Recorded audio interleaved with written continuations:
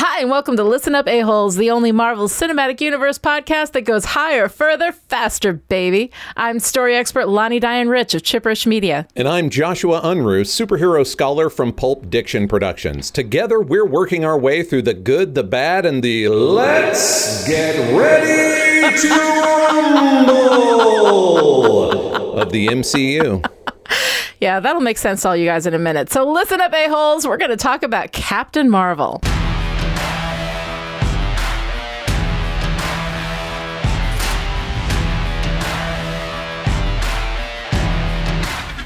Okay, friends, buckle up because Carol Danvers is a wild fucking ride. She started out as a barely there romantic interest in somebody else's story, became an empowered superheroic face for women's lib in the 70s, sorta got character assassinated a couple of times and joined the X-Men in the 80s, got real misunderstood in the 90s and 2000s before finally getting rediscovered and almost recreated into a massive fan favorite in the 20-teens. Now look, I'm going to give a very bird's eye view of these changes, but if you really want to hear about it in depth, let me refer you to a series on my podcast, Superhero University, where I dived deep into Carol's backstory. And I did that by reading along with the story that relaunched her as Captain Marvel. If you're not interested in that storyline, then just go ahead and skip to session 5, where I am joined by the fantastic and incredibly knowledgeable Sarah Sentry. That's right, I had to tag in help on Carol Danvers.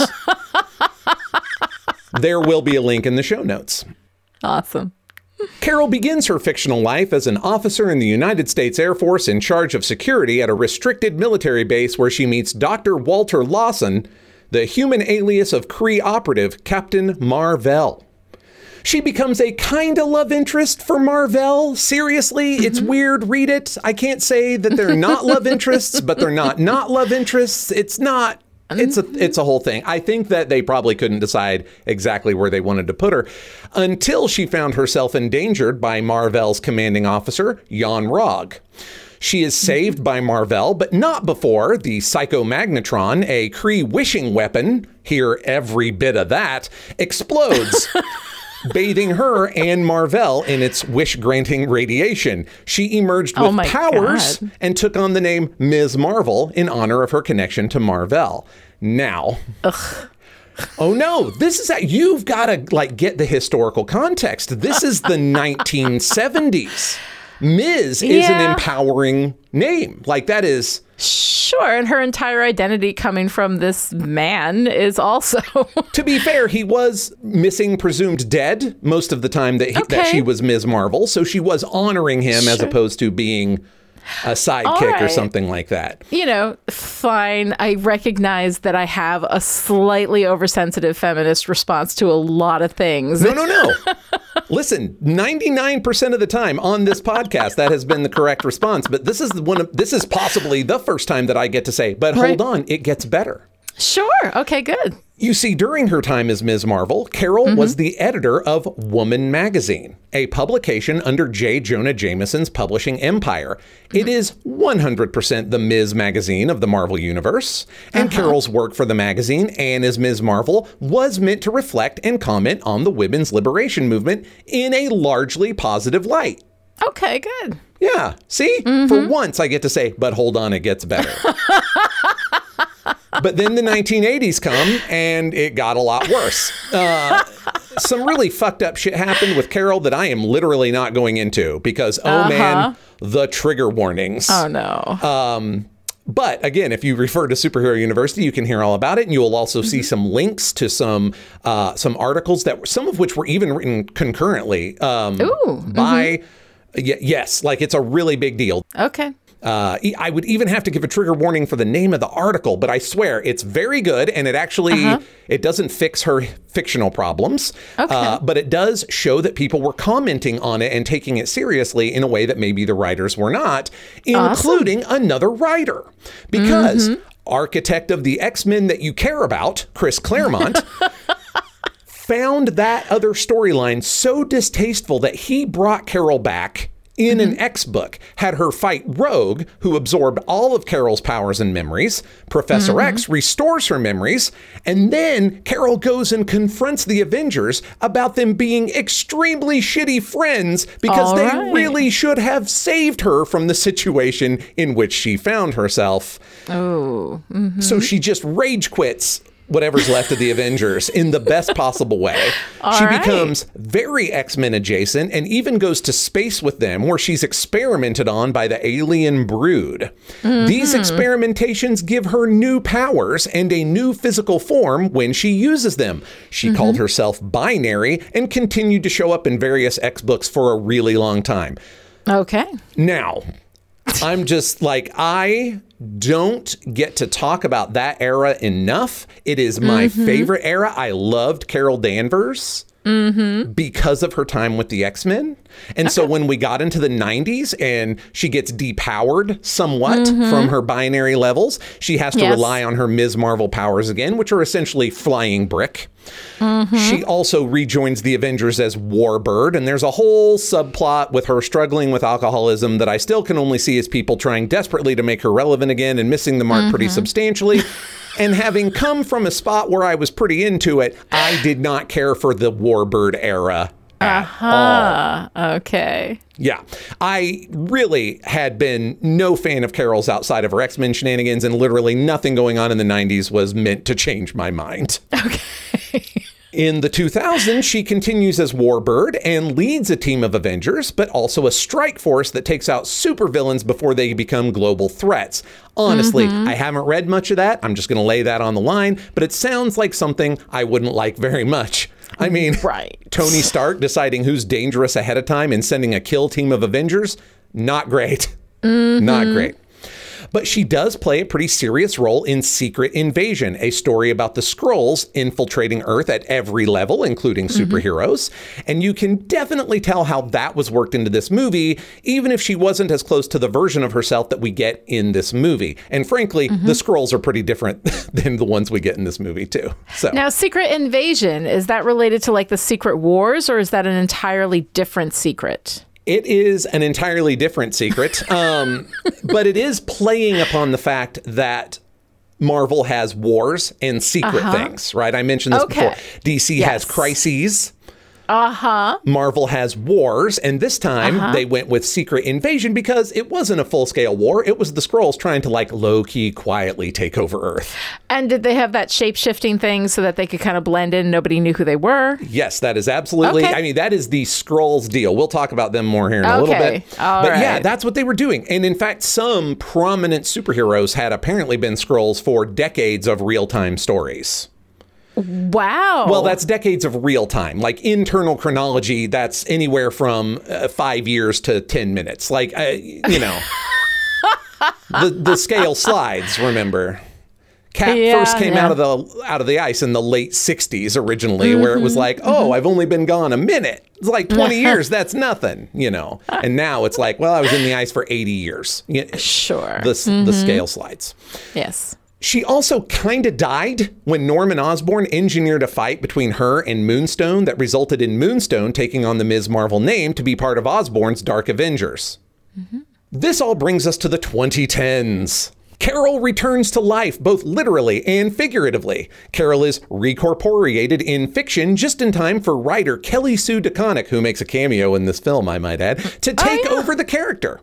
DeConnick revitalized Carol by having her take on the Captain Marvel mantle, getting a much-needed costume upgrade, and beginning to lean on her character traits as a pilot who always wanted to go higher, further, and faster, baby, even as an Avenger and a superhero. In fact, Higher, Further, Faster, More is the name of that first story arc that revitalized and kind of brought Carol back from the Warbird years. God, the Warbird years.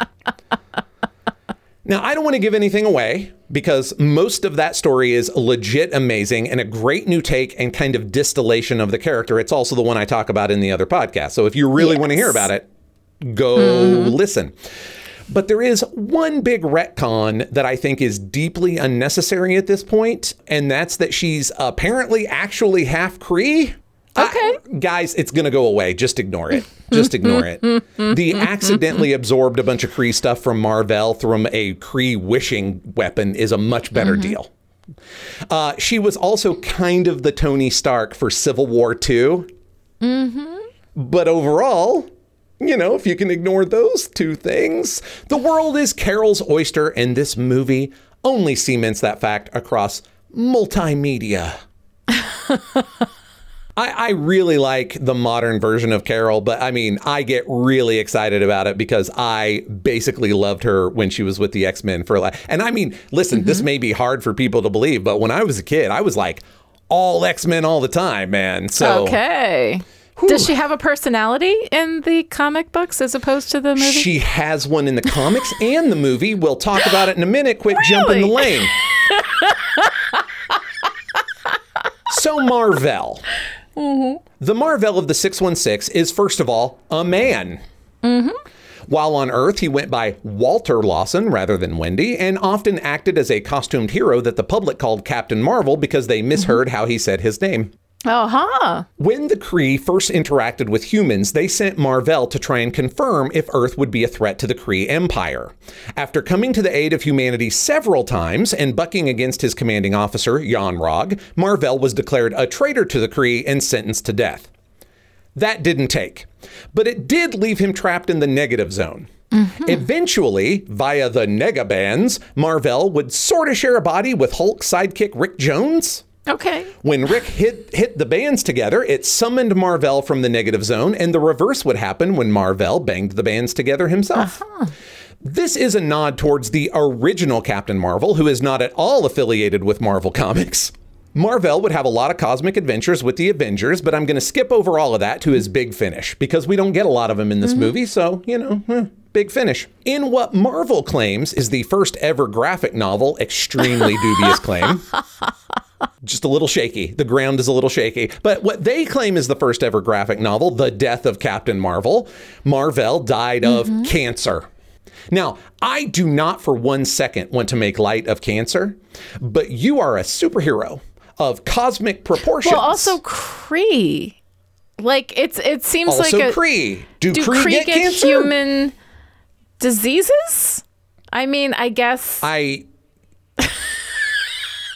Yeah. I wish that everybody listening could just see your facial expression right now. Yeah, I don't. I mean, that story is actually pretty good, and it's very heartfelt, and there's a lot of pathos in that stuff, but I'm also like, he has the name of your company, and you killed him with cancer. Like, it's a little... just, I don't know, just the gears grind for me a little bit. I don't know. I can understand that. This paved the way for a lot of other Captains Marvel, because Marvel never wanted to stop using the name, but they couldn't quite land on anybody that they loved, you know? Yeah. Until Carol got it like she goddamn well should have been in the first place. Although I'm not as mad about that as I might be, since if she'd been Captain Marvel, she couldn't have been binary, which I reiterate is my favorite Carol shit. Okay. The Kree. The Kree. I'm very curious about this. If only the screenwriters were.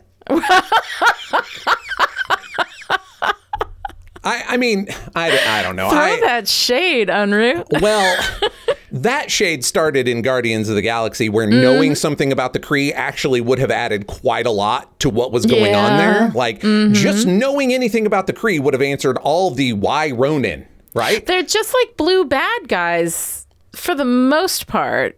Yeah. How they're represented in the movies. They're just blue bad guys, right? Yeah. Or blue absent in Guardians, except for Ronin. But again, so I will explain. Okay. So again, mentioning Guardians and Ronan the Accuser, I have talked a little bit about the Kree before. I'm not going to get into how Ronan is wasted in a second film. I am instead actually going to tell you about the Kree. So the Kree are kind of low-key Marvel Kryptonians. Yes, that means that the original Captain Marvel is both a low-rent Superman and a low-rent Fawcett Captain Marvel. Fawcett being the company that originally published Captain Marvel. Okay. I'm just throwing these out there, and if you want to ask any questions or make this make more sense for yourself or anyone listening, you feel free. I'm just riding along. Right. So throw up your hand if we hit a pothole that doesn't sit right with you. And a bunch of Captains Marvel could do that because, man, there have been a couple. Mm-hmm. So this also means that the Kree are the assholes of Marvel space, just like Kryptonians are the assholes of DC space. Mm-hmm. Although, to be honest, most of the spacefaring races in Marvel are assholes. Okay. But that may include humanity. But the Kree really next leveled that assholes of space shit. My favorite description of their societal philosophy is Zen fascism. Wow. Yeah, it's pretty great. High five, Grant Morrison. All right. They're a military dictatorship that is 1,000,000 years old. The majority of those years, they were led by an organic computer called the Supreme Intelligence. Mm-hmm. The Supremor is an amalgamation of all the greatest minds of the Kree Empire. It is a giant gelatinous green face in a massive jar, and it is fucking cowardice that we didn't get a glimpse of that in this movie. Asterisk, I have seen a cutscene where we did get just a glimpse of it. And again, I say, cowardice! The Kree become starfaring when the Skrulls landed on Hala and offered to help them get technologically advanced enough to traverse space so that they could join the Skrulls' extremely peaceful trading empire. There's no sarcasm there. It was an extremely peaceful empire based only on mercantilism. Okay. That's why they would show up at planets and be like, you guys seem pretty cool. You got some shit that you can trade. Would you like to go faster than light?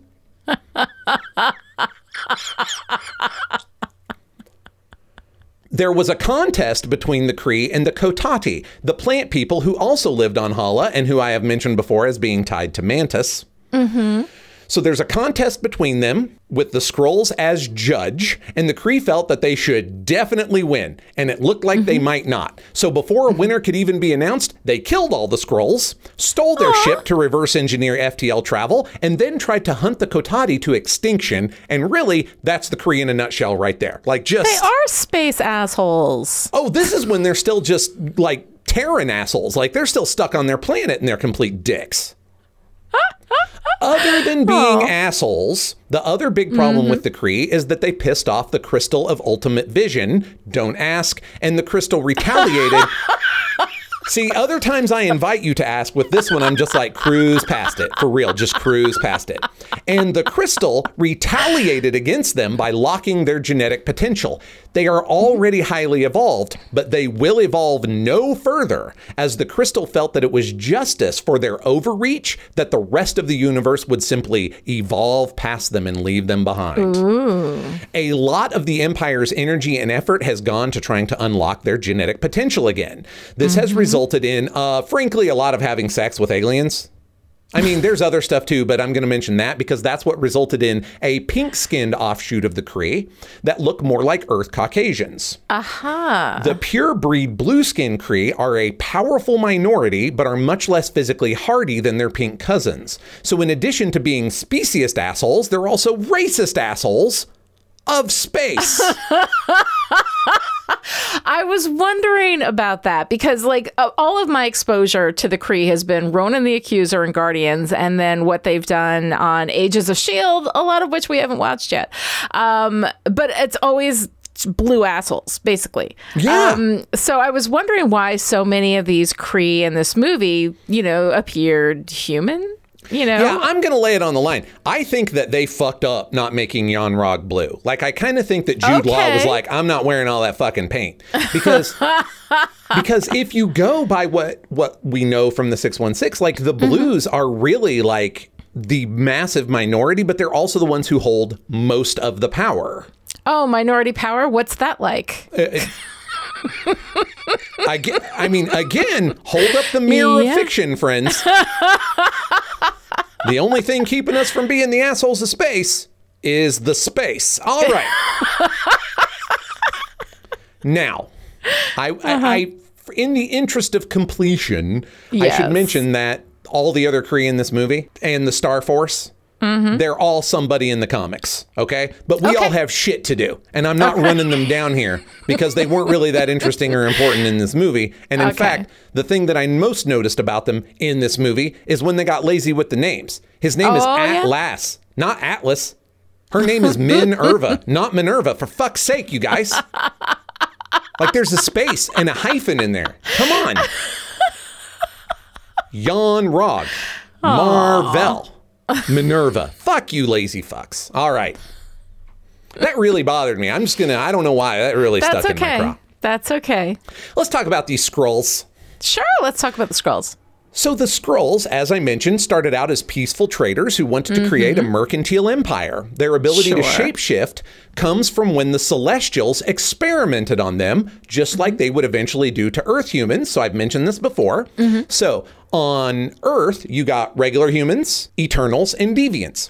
Same thing on Skrullos. You got Prime Skulls, like the original flavor, Deviants, and Eternals.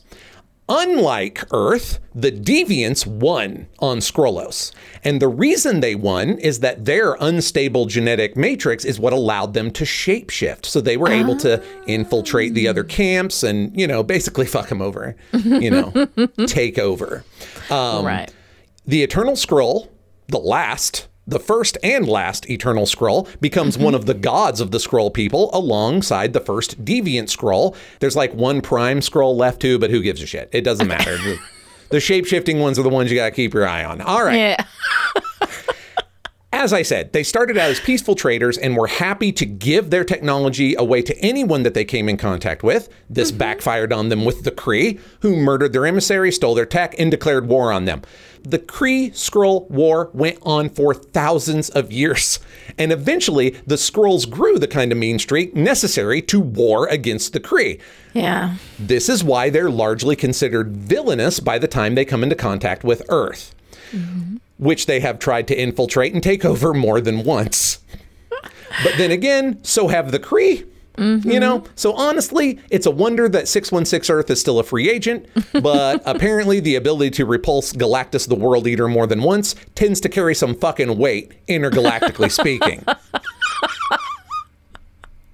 The move to make them refugees persecuted by the Kree is not really in tune with very many of the 616's facts, but it makes a lot of thematic sense because their homeworld is now currently destroyed and they are massively reduced in population. So are the Kree, incidentally. I don't want to talk about that because I kind of think that stuff might wind up as a future movie, right? Like, I think it's too serious and good for James Gunn to do it in Guardians, but Guardians would actually be the place. Anyway, I'm not going to talk much about it, but it makes thematic sense with where they are now, right? And I think that it also works in the movie really well for those of us who showed up thinking we knew some shit. Because at the beginning, when they're talking about Skrulls are the bad guys, I was like, yeah, but Kree are assholes too. So this is all going to even out. And then it flips and I was like, oh, damn, the Skrulls are the good guys. What? I loved that. It's one of the things that I loved in this movie. Okay, couple of quick honorable mentions. The cute little girl, Monica Rambeau. Yes. Much like Cassie Lang, I acknowledge that Monica exists and is a character in the 616, but I'm not saying much else, except that she was one of the other people who took the name Captain Marvel between Marvel and Carol. I expect we'll see some more of Monica in the future. Also, Goose. In the comic, his name is Chewie, and he's only ever been Carol's. But he's also a monster called a Flurkin who can swallow literally anything because all Flurkin has a pocket dimension inside them that's accessed through their mouths. Really, I just wanted to correct the fucking record. Carol is canonically a big Star Wars nerd and named her cat that turned out to be a terrifying alien monster, Chewbacca. Okay, well, I like that. Goose is more in keeping with this film's kind of time frame and the Top Gun and all that shit. But I just want to say that motherfucker's name is Chewie, you guys. I had a ginger cat when I was little, around Top Gun, not little, teenager, around Top Gun came out, around when Top Gun came out, that was actually named Goose. So I kind of appreciated that. Yes. No, it makes so much more sense. But canonically, 616 Carol, I get giant Star Wars dork. I get it. I get it. And that's great because that actually has a sense of what is it she's missing from? Oh, personality. Yeah, right, that's not true. Movie. That's not. We're going to have that conversation in just a minute. But first, let's just talk about the production history, which is absolutely something that we can both agree on with this movie. Captain Marvel was released on March 8th, 2019. It was written by just like a million fucking people. Anna Boden, Ryan Fleck, Geneva Robertson Dworet, Nicole Perlman, and Meg LaFave. Also with Anna Boden and Ryan Fleck and Geneva Robertson Dworet. That's the story. So we had a lot of hands in the soup here, and I'm not surprised. It's a terrible fucking movie. All right. It's not terrible. You don't, hey, listen, a-holes, you don't have to take this slander and lies. All right. Look, I will say there's some of the movie that I like. We'll get to that in a minute. It was directed by Anna Boden and Ryan Fleck together. Box office, $1.1 billion. On Rotten Tomatoes, it has a 78% with critics and a 48% audience rating, which makes a little more sense to me because it's not a good movie. That 48% is almost entirely... You cannot blame it all on misogynism. No. You cannot blame it all on misogyny. Okay, well, that's a weird free space. The first thing we aren't blaming on patriarchy. Trust me. Trust me, sister. I was paying attention to the discourse. The usual suspect showed up and tanked that shit. I'm sure that they did. 48% it doesn't deserve. But it is also not... There's a lot of stuff about this movie that's just plain fucking bad. All right. So before we get into this argument, this is the reason why Joshua said, let's get ready to rumble at the beginning, because this is just a bad... Okay. The first half is bad. Because Lonnie thinks this is a bad movie. Okay. First of all, I do think it's a bad movie. And I'm not just saying I think it's a bad movie, so it's bad. I'm going to give you textual fucking evidence why this is a bad movie. But the reality of it is, though, the narrative movement itself, I don't really mind once we hit the middle. You know, I like the scroll turn. I like what that does, how that complicates our sense of who is good and who is bad in this movie. It's an origin story. You know, but we don't learn the origin until she does. And I kind of like that. I think that's kind of flavor. Awesome. Yeah. It's a little different. We also don't spend way too much time doing that like backstory thing. We are in the shit of this story when she learns about her origin, how this happened to her. So I love that. So there's like things that I like. And once we get into the middle of the movie, I like it a lot more. The first half of the movie, I hate with such a fiery passion. And I have a whole thing about why the MCU Captain Marvel is a bad character, and you can rebut in just a minute, but I have the floor right now. I'm prepared to. I'm prepared to wait. First of all, I'm not talking about the comic books. I don't know the comic books. I don't care about the comic books. This is the movie. She is in this narrative. It's who she is here. One, she's not interesting. She has absolutely no personality. She has no fun. She has no humor. On occasion, she laughs, but that doesn't necessarily mean she's like, funny. But worst of all, she has no real vulnerability. Everything in this is informed. We are told that she's so emotional, and she's not. And I realize that Jan Rog is gaslighting her, but we don't know that until like the middle of the movie when we have that turn. So this whole time we have this entire movie that's supposed to be about this female empowerment in which a fucking man is telling a woman that she is irrational and emotional when she is clearly not. We have this woman whose whole history has been erased. She doesn't know who she is, and we don't see any real vulnerability about it. Again, we are informed about it, like, oh, look, I have no past, but we don't see that in her. She's just trying to figure it out, like a mystery or like Sudoku. The only good thing is her relationship with Maria, which, by the way, should have been a romantic relationship. If Maria had been her one true love and that kid had been her kid, that would have put some real personal stakes in this relationship. But instead, we have this like BFF thing. And when Carol comes back from the dead, the response from Maria is like, okay, cool. Best friend or one true love, when they come back from the dead, we show emotion. And there's almost nothing here from Maria until they're sitting down and we get into the what's hard discussion. But it still falls flat for what should be intense emotional impact. But once we have Maria and Monica involved, it gets a lot better because at least we have some kind of emotional anchor, some place for Carol to connect with and try to remember. But the whole thing is just she's flat and we're going to get to the overpowered argument. I saved that for the end. But I do not understand what it is about this character that you find engaging, because she's just a big wet piece of cardboard for me. So actually, like, I'm really interested in hearing your defense, because I kind of want to see what you see, but I just don't. What's interesting is that most of what you said is a feature, not a bug. Like it's there to do the job, when she is clearly not over emotional, but is constantly being told that she's over emotional. We're supposed to go, hey, wait, that's weird. She doesn't seem over emotional at all. Perhaps Jan Rog is full of shit. She does actually have quite a lot of dry humor. It just looks like no humor compared to the rest of the shut the fuck up, you quippy assholes Marvel Cinematic Universe. Okay. I mean, the rest of the MCU, by and large, never met a quip that hit the fucking cutting room floor. Look, Captain America, Cap, is not terribly quippy. But he actually has personality. You see vulnerability from him. You see what he's lost, right? We don't see any of that from Carol. Carol is this flat, dry nothing. I don't agree with flat and dry. She is funny. She is unsalted water crackers. She is.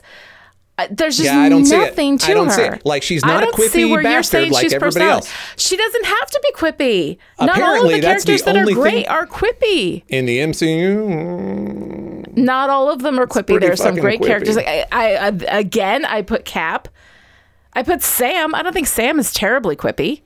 I mean, not Stark is quippy. And it depends on who's in charge. Quill is quippy. Yeah, fair enough. But I mean, overall, no, that was for me too. It's worth remembering that it depends who's in charge. If Whedon's sitting in the director's chair, all of a sudden Cap's cracking jokes. Everybody's quippy with Whedon. Yes, Whedon is a quipper. But in general, no, I don't think that that's the case. And I don't think that excuses the fact that Carol Danvers has absolutely no emotional stakes. She has no emotional register. She is flat throughout the whole thing. She's given no that personality. I just don't see it. I don't see any personality that she has. The difficulty of the emotional connection is that she's not actually trying to solve her past through most of the movie. She is trying to stop the Skrulls and thinks they put stuff in her head. That's why she's not reacting to thinking she remembers stuff. She thinks they did it to her. But if it's a real memory, but that's the thing. If it's a real memory, it should trigger some emotion in her. She should be having an emotional experience. Who knows what the Kree did to her to suppress all that? Like, I'm not saying that they couldn't have gone a little harder on that, but the fact that she actually starts to be the person that people remember, like to be Carol Danvers instead of Veers, happens partly after she realizes the Skrulls were not, in fact, trying to fool her, that they were trying to unlock stuff. She's walking through this thinking that she has been completely compromised and undermined by foreign agents. And she is now essentially a warrior behind enemy lines, not knowing who to trust, including herself. Now, they don't play that hard. It's not the Bourne identity, right? Because every MCU movie has to have 97 too many things going on, right? We could have done most of this movie. Look, I like Baby Fury too, but we could have done without him. We could have done without it. Okay, yeah. I mean, I like Baby Fury. I like Baby Coulson, sure. Right, but I'm just pointing out, every single MCU movie, like almost every one of them, has too much going on. Yes, fair enough. And I think that is working against Captain Marvel because, again, I'm sitting there the very first time I saw it, and I was like, she's not emotional at all. I think Jan Rog's full of shit. You get to the halfway point, and I was like, what do you know?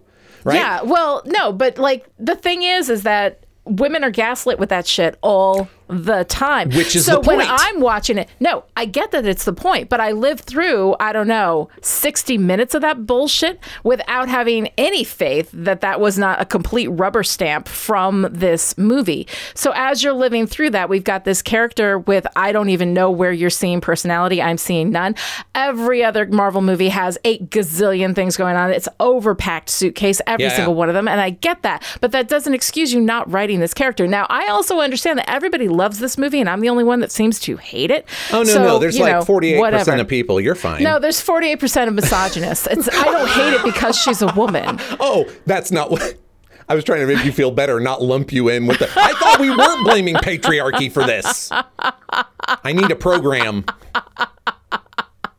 No, what I'm saying is that there are legitimate reasons to hate this movie, and I appear to be the only person who sees them. So everybody out there who loves this movie, don't worry about it. You got Joshua to carry your banner. I just think that most of the things you hate are all done 100% on purpose. I still think they're bad. It makes a bad character. It's a bad protagonist. It's a bad protagonist when she doesn't care. Like, the protagonist should have the most at stake and the most to lose, but they also have to fucking care about it. She doesn't care. She does not appear to care about anything. She cares very much about stopping the Skrulls. Right, because she has a job to do. She's a soldier doing a job. There's not a personal element to this. Even when she discovers her history and her one true love, who I am sorry, I agree with that. I agree with that. I can definitely agree with that. I came out of there going, well, why the hell didn't she kiss Maria? This is bullshit. So, she and Maria, had they been in love, had Monica been her kid, then I would have been completely like, that would have been at least given her some emotional stakes. But even the emotional stakes that they give her with this best friend and this kid are a couple of degrees removed. And she does not seem to care. She's just cool and calm and collected, and she's a soldier with a job to do the whole time. She has no emotional resonance in this whole thing, and it drives me crazy. And then at the end, here we are. She's in this big battle.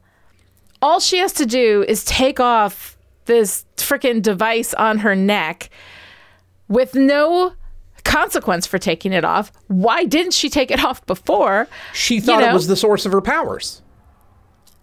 How does she figure it out? How does she, like, it's such a stupid thing. She gets her memory back and then realizes.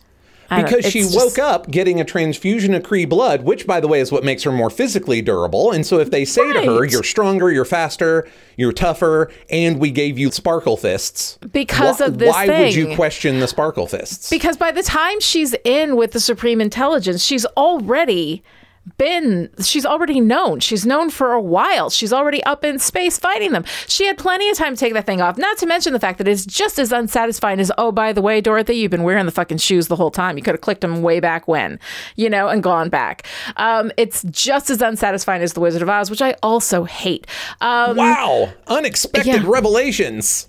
I don't like The Wizard of Oz, and I don't like It's a Wonderful Life. I don't know, and I don't like The Muppets. Apparently, there's just part of my heart that is a black... No. I just don't think the magic was inside you all along is inherently bad.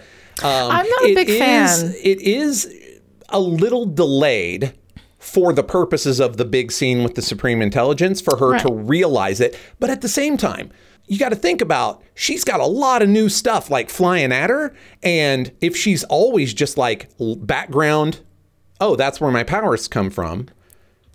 Even after she gets her memory back. Before we get to that point, there should be a question. We should have a moment where she's like, well, I can't take this off because it'll kill me. So that when we have, or whatever it is, that when we have this moment where she takes it off, it shows an extreme faith in herself that we need to have for this to pay off emotionally. And it just doesn't.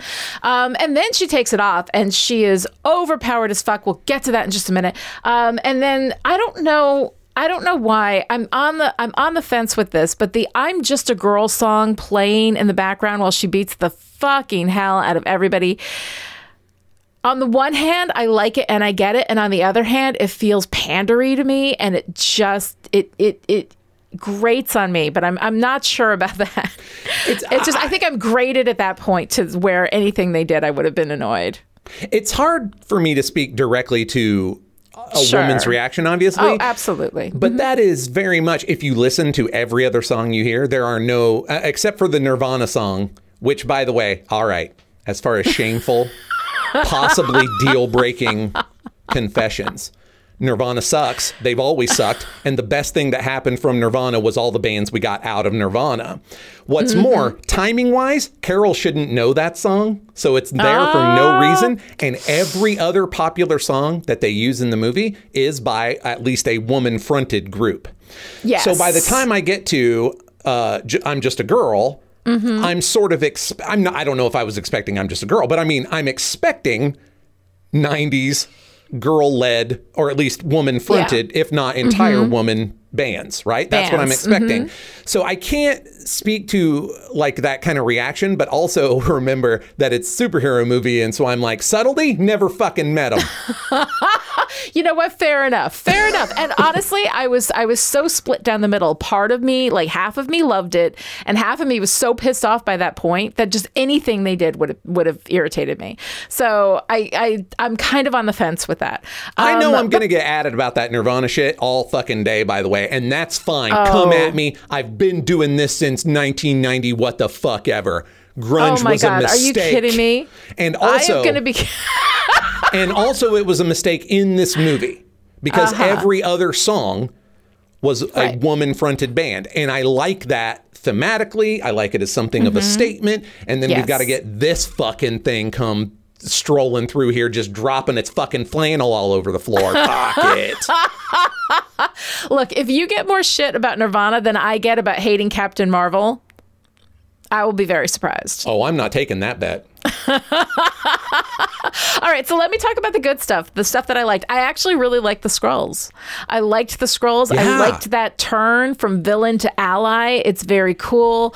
The we just want a home thing, seeing things from their perspective rather than believing all the lies that had been told, because she'd been told a lot of lies and had been sold a lot of shit in a lot of areas, you know?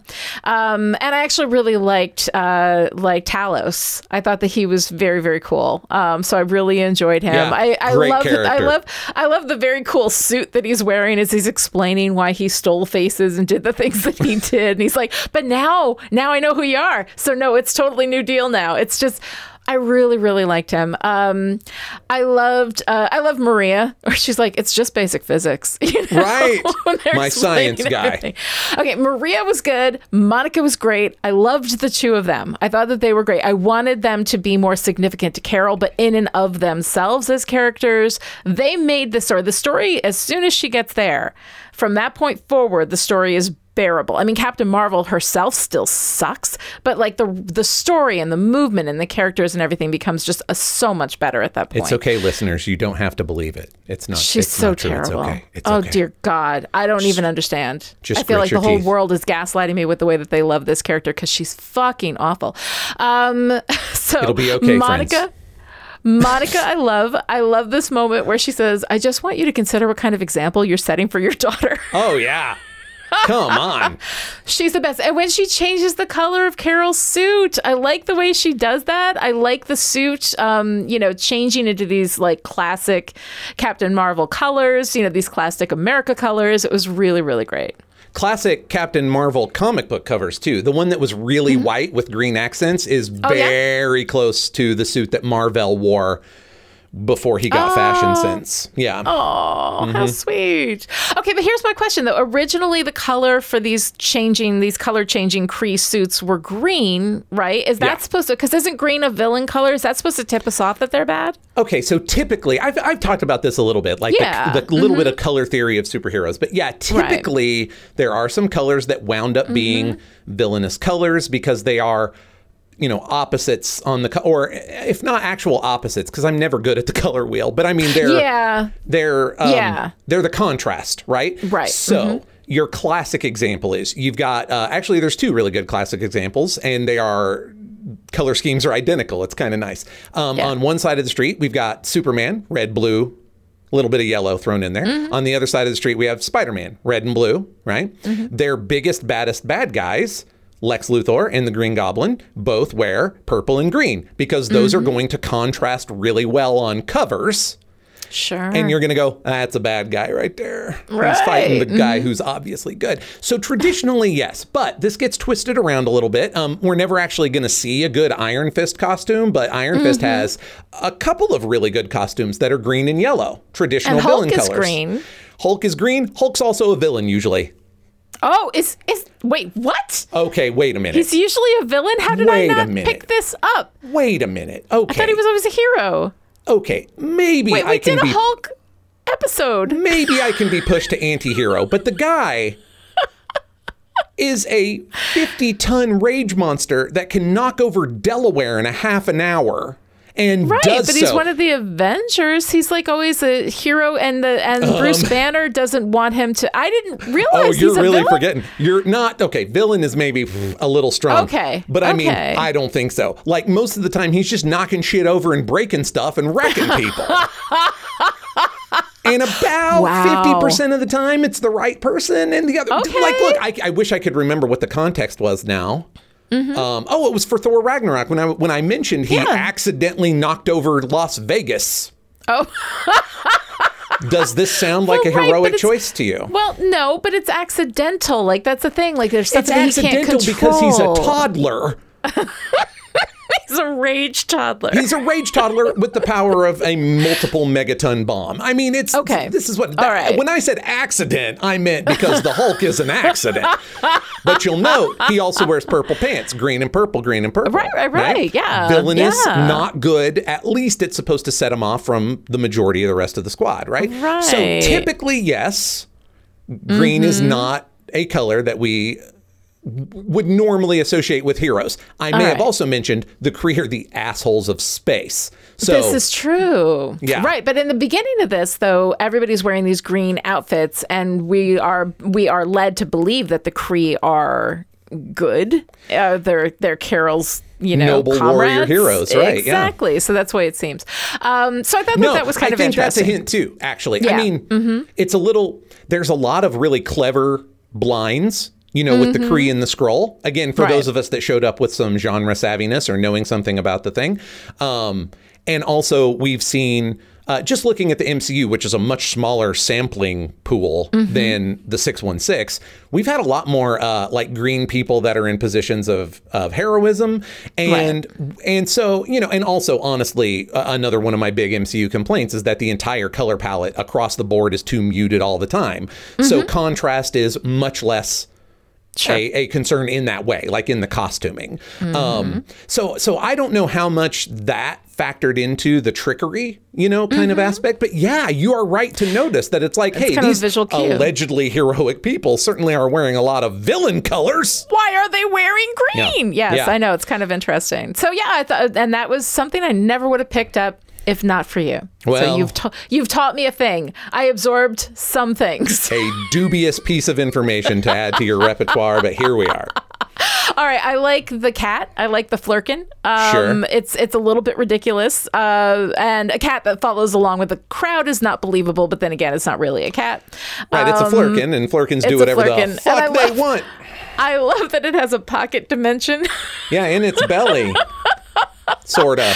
It's really, really cute. It was really fun. I'm going to tell you yeah. something real quick about Chewie. Yes. Not Goose, Yes. but Chewie that I think you'll Yes. enjoy. I forget exactly when Carol got him, but he'd been around real world for, Yeah. I don't know, 10, 12, 15 years or something, right? Like he wasn't always, prominent, but she had a cat. We Right. knew she had a cat. We knew his name was Chewie.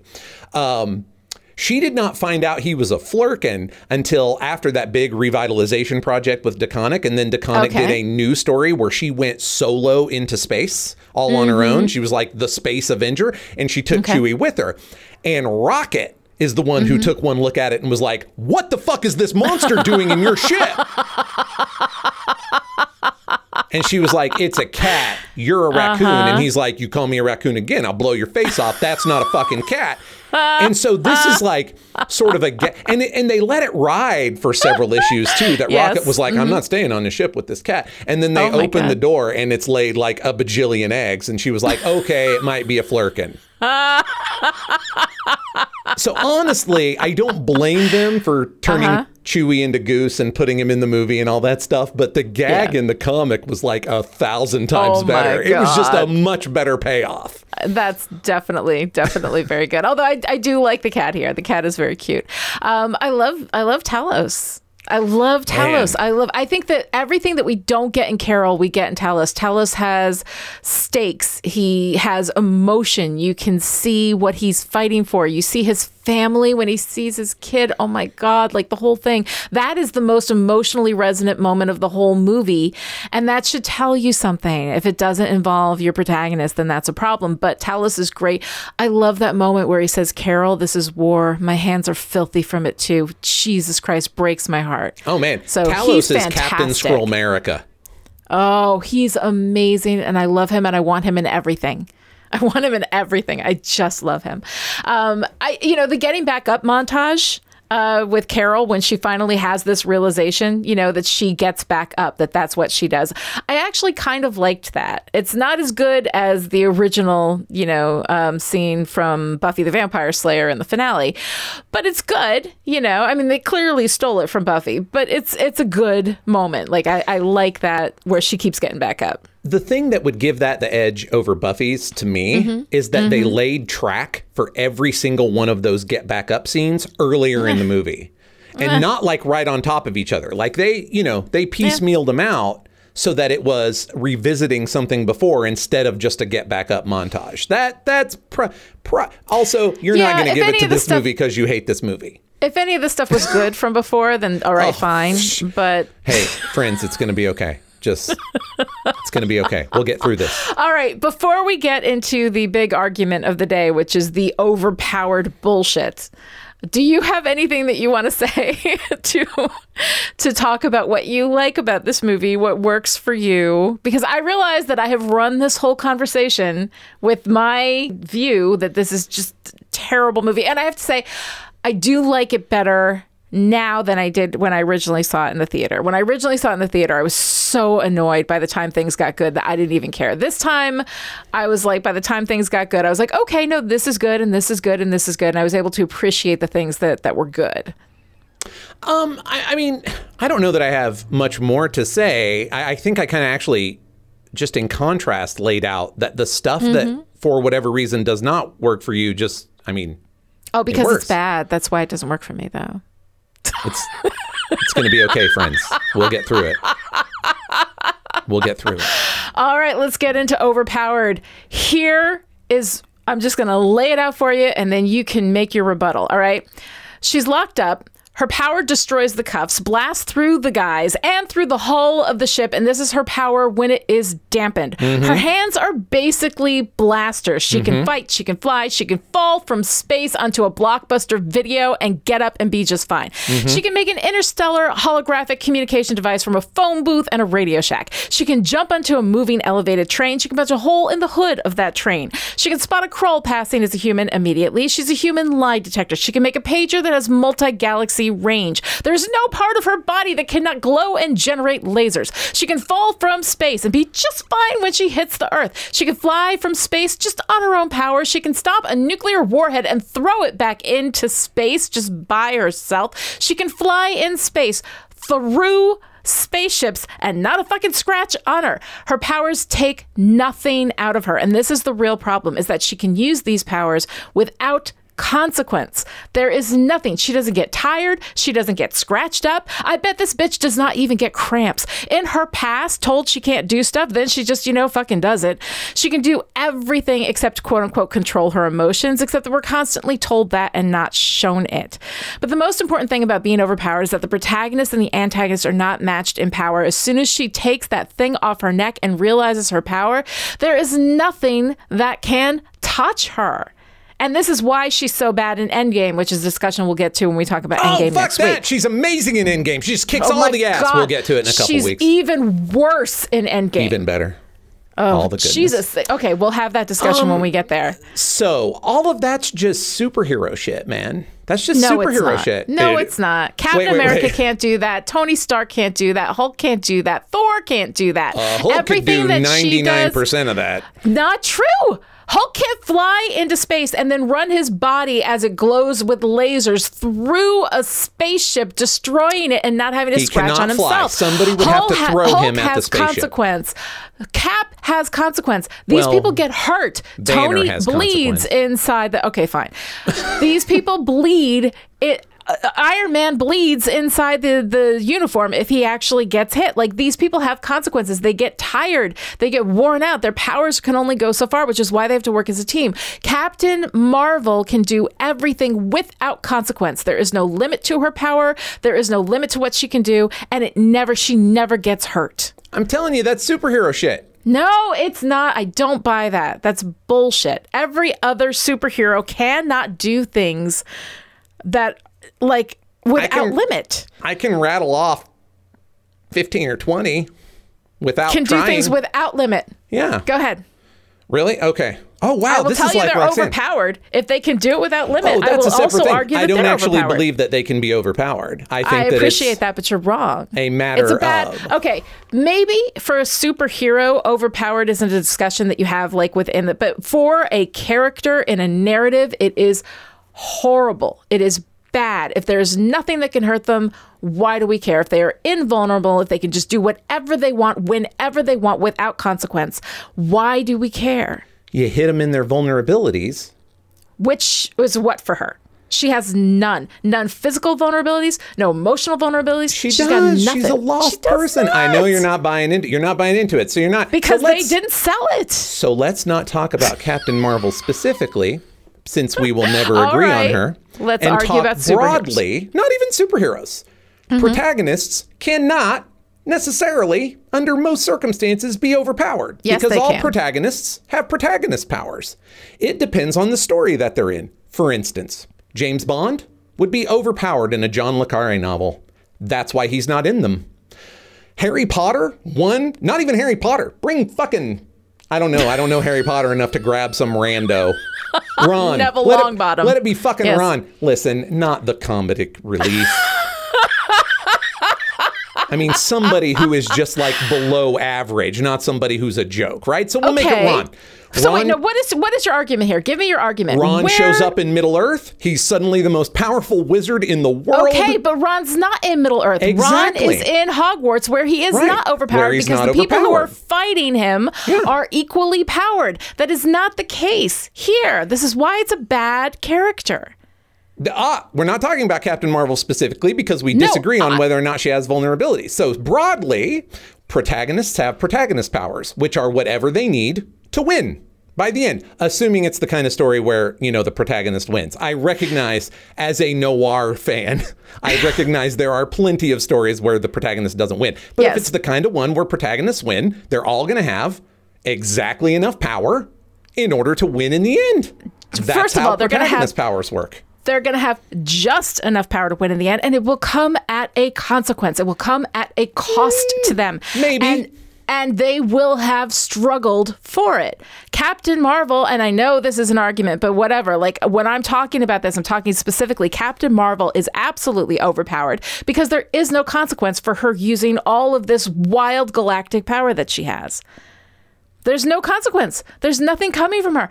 Why does anybody care? There's no consequence when Captain America picks up heavy shit.